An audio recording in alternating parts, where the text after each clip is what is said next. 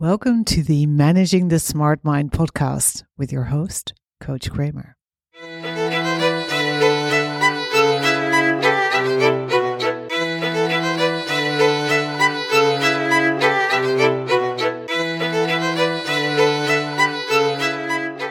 This is episode 33, Picking and Sticking to One Thing.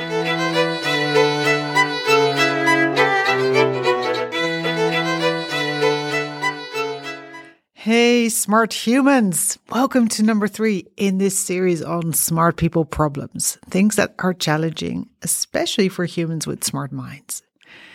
And in the previous episodes, we looked at smart shaming and bore-out, and today's topic is actually a nice follow-up to bore-out, because we're looking at the challenge of picking and sticking to the one thing.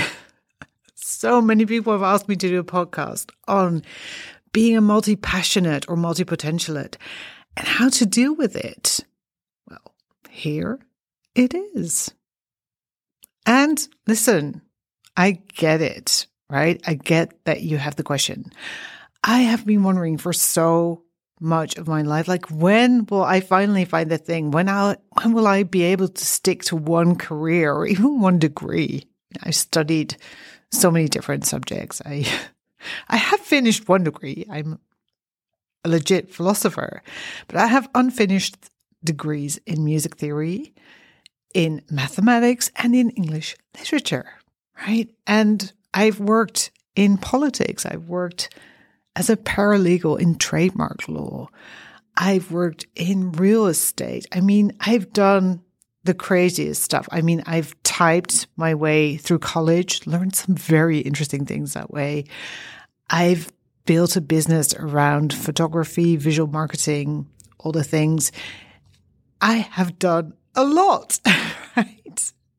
So for a long time, I kept asking myself, like, okay, when are you going to stop playing around? When are you going to start sticking to one thing? Well, the answer is the question is wrong, right? So that's what we're going to talk about today. It's just a sneak preview. So how do you pick a career or a subject or even a niche when basically with your smart mind and capabilities, there are an infinite number of things you could be doing? And this question stresses out smart humans in all phases of life, right? I talk to students worrying about whether they've picked the right degree and what would be the best next career step for them once they graduate. I coach business owners who spend countless sleepless nights worrying about their target audience or rebranding or positioning.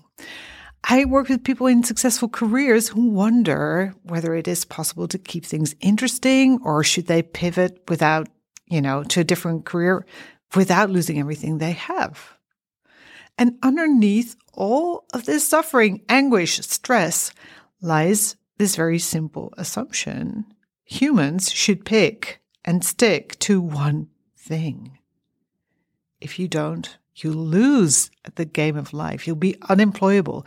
You'll never be successful. No one will hire you. You won't be able to explain your crazy CV, and so on and so forth. This is what we're actually told from a very young age. A jack of all trades is a master of none. Or the fun Dutch version, which goes something like 12 crafts, 13 accidents. So good, right? And sometimes we're told this by well-meaning parents and teachers, and sometimes by not so well-meaning peers, managers, or recruiters. Basically, their agenda for you is to adjust yourself to what they consider to be normal. And we all tend to buy into these stories. I did too, right? Especially because they've been drilled into us and are still so pervasive. But what if it simply isn't true?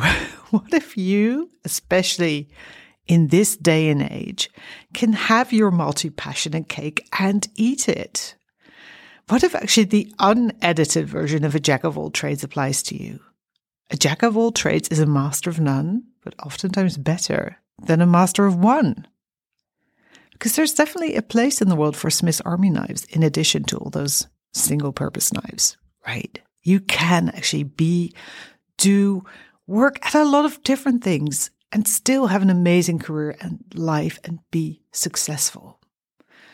So that is my message to you today. And it's more than just an opinion. It is actually underpinned by research. I love me some research.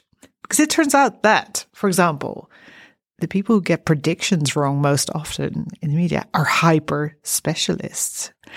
And the people who get hired most as executives are generalists.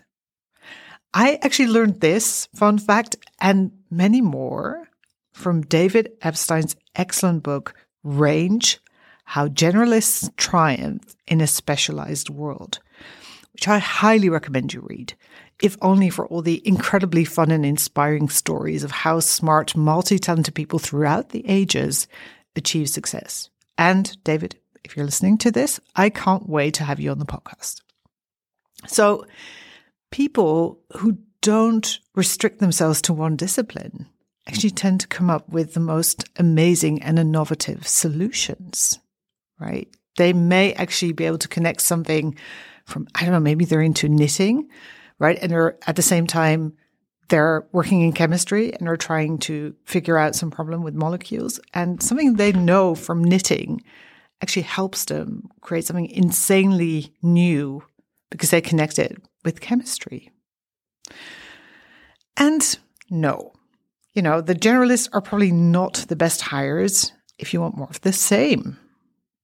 If you want predictability, if you want stability. But if you want innovation, creativity, change, outside the box thinking, get the generalists, right? Okay. Now, maybe your brain is still objecting. Maybe it's saying something like, if my CV looks like Swiss cheese, no one is going to hire me. If I just follow my passion, I'll never make money. Or even something like, if I keep changing direction, I'll never really master anything. So let's get some perspective here. What's really going on? Yes, you could have an interview with an HR person or manager who doesn't know how to read your CV. Maybe you have to help them by finding the red thread that's relevant to them, by telling the stories that show you are perfectly cut out for the job you're applying for. And you have the perfect brain to do that. And maybe if you keep changing direction, you'll never master the subjects you're leaving behind. But maybe you're mastering something else, right? Maybe you're mastering being a generalist and having an amazing life. And that is seriously the best thing to master. And will doing this exclude you from certain professions? Yes, of course. But if you really wanted to be an extreme specialist deep down inside, you probably would have become one by now, right? So if there's this feeling like whenever you think, okay, maybe I should, become, a surgeon, a brain surgeon, or maybe I should study law and be, some kind of legal specialist. And your entire brain is like, just the idea of studying the same thing for so many years is such a massive turnoff. Then, that is just not what you want. So maybe you really don't have to solve for the question, what one thing should you choose to do? What thing should you devote yourself to? Maybe you don't have to pick and stick to one thing. And maybe you just need to stop listening to the opinions of people who don't have a brain like yours on what you should do with your life. And that might be a bit scary because you could try and do it your way and fail. And people could then say, ha, I told you so. They maybe will. But what's the alternative? You can do it their way and be miserable, which sucks. It's simply not good enough. If you're still doubting this, check out the previous episode on Bore Out. That should help. So knowing this, right? Knowing that if you desire to do lots of different things, but think you shouldn't, how do you then adult? How do you build a life where you can have the things you want and need, right? Like stuff, food, a roof, and do things you love? if it's not through picking one thing. Okay, you ready? This is my secret formula for everything, including building a very successful business. You try shit, you evaluate, you tweak, you try some more, you evaluate again, you tweak some more, and so on. Forever and ever. It really is just like building a business. You are designing, crafting a masterpiece, right? A life and livelihood that works with your specific, unique brain. It is okay for that to take time. It is to be expected. You are not going to solve this tomorrow, right? It's a big, important thing. It is a masterpiece. So give yourself that time, right? Allow for it. Do not expect it to be done in a day, a week, a year. And also, you want to be careful of long-term visions that blind you to what is possible for you in the here and now. I see this a lot, right, with the smart people I work with. Because we love to think that we can predict the future, but we're actually crap at it, right? We're good at projecting from the past. We're very bad at predicting the future. And by the way, if you think you're good at it, let's go play the stock market together.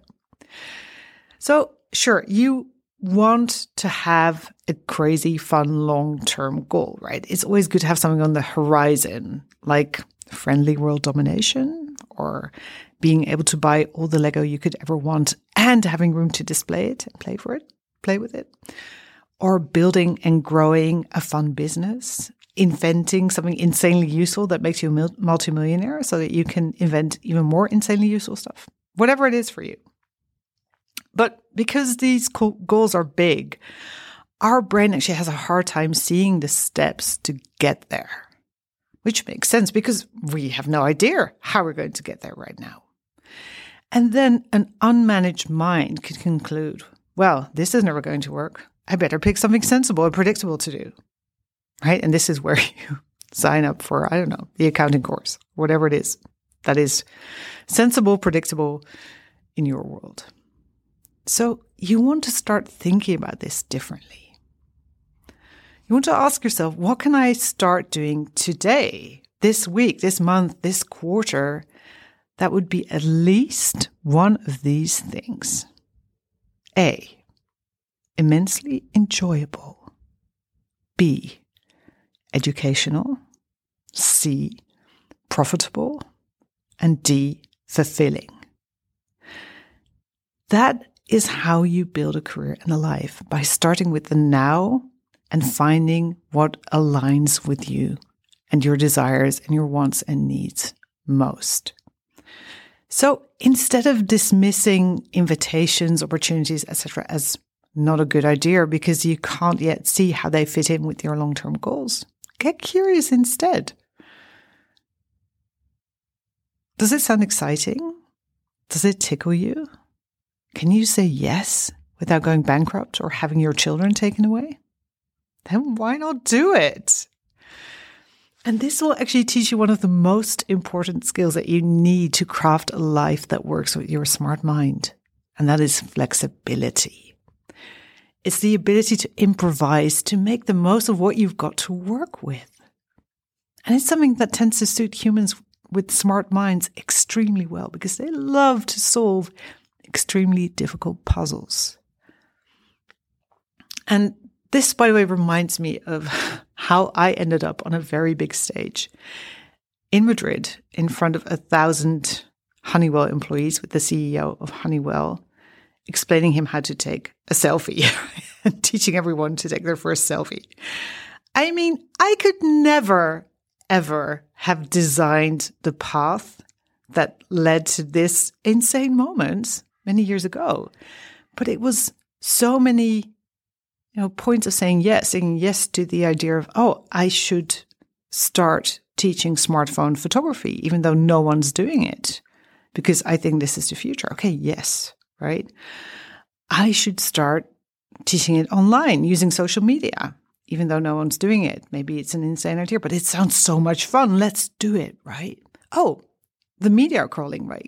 Am I willing to come on TV and radio to talk about this crazy online challenge that thousands of people have signed up for, and now they're all taking selfies. Yes, yes, right? So start doing things that feel so good to do, and that can actually lead to that amazing goal you have for the long term. You just don't know how, and that is a good thing, right? Because the journey is going to be so much fun. So create some fun puzzles for yourself with regards to your life, right? What really works for me right now in my current circumstances? What can I go do? And then solve those puzzles. Start a side hustle. And Chris Guillebeau has an insane amount of material on this. Check out his podcast. Go volunteer. Or say yes to a position that sounds thrilling, but is not at all what you thought you'd be doing at this stage of life. Maybe. Okay, that's all very inspirational, right? But what about the money?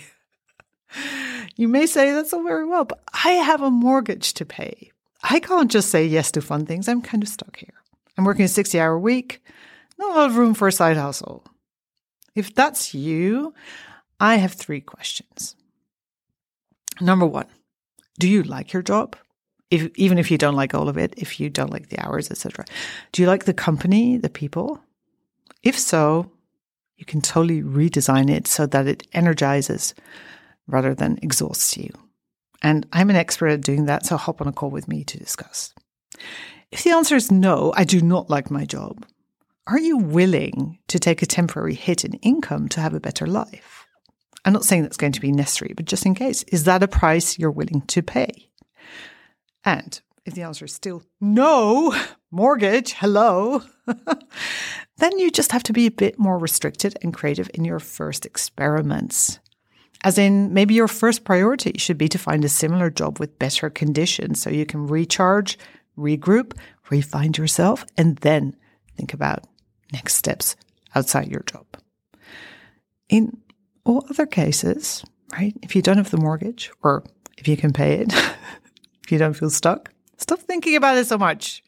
Get cracking. Ask yourself, what do I feel like doing? And listen to the answer to that question. Because you always know deep down inside. You just need to learn to trust the answer and to trust yourself to run with it. But if anyone is equipped to create what you, in your heart of heart, want to create, it's you. So start dreaming, desiring, and then doing all the things. Not all at the same time, of course. That would just result in burnout. This year, as I'm building up the podcast, I'm not giving myself a lot of time to create art, for example. But I still play with paint almost every day. I just put zero judgment and demand on my output. As a result, I'm having a shit ton of fun and still learning new things about color, contrast, layering every single day with zero pressure. So something like that could be a first step for you. If there's something you'd love to pursue, start low key. Take a couple of classes. Start mingling with people who do that thing. Play around. And then see where that takes you with an open, curious, non-judgmental mind. Oh, and there's one more inner question we need to address. It's a really mean one, is this one. How do I know I'm not flaky? I mean, it's all very well to, just follow whatever it is you want to do, follow your desire. But how do I know starting something new yet again isn't a cop-out because the current thing is getting too hard? And that is a valid question because many smart people have never learned to do hard things, right? Because everything tends to come so easy to us. But there's a very simple solution to figuring this out. All you need to ask is, how does it feel? Because if you know how it feels, you have your answer. It's a difference between running away from a scary thing versus running towards something or someone you love. They're very different feelings. So if you're running away from a hard thing, stop running so you can figure out why it's hard and scary and learn how to do it anyway before you hop on to doing something else. But if you're running towards something you love and not running away, keep running. Have a beautiful week. Bye-bye.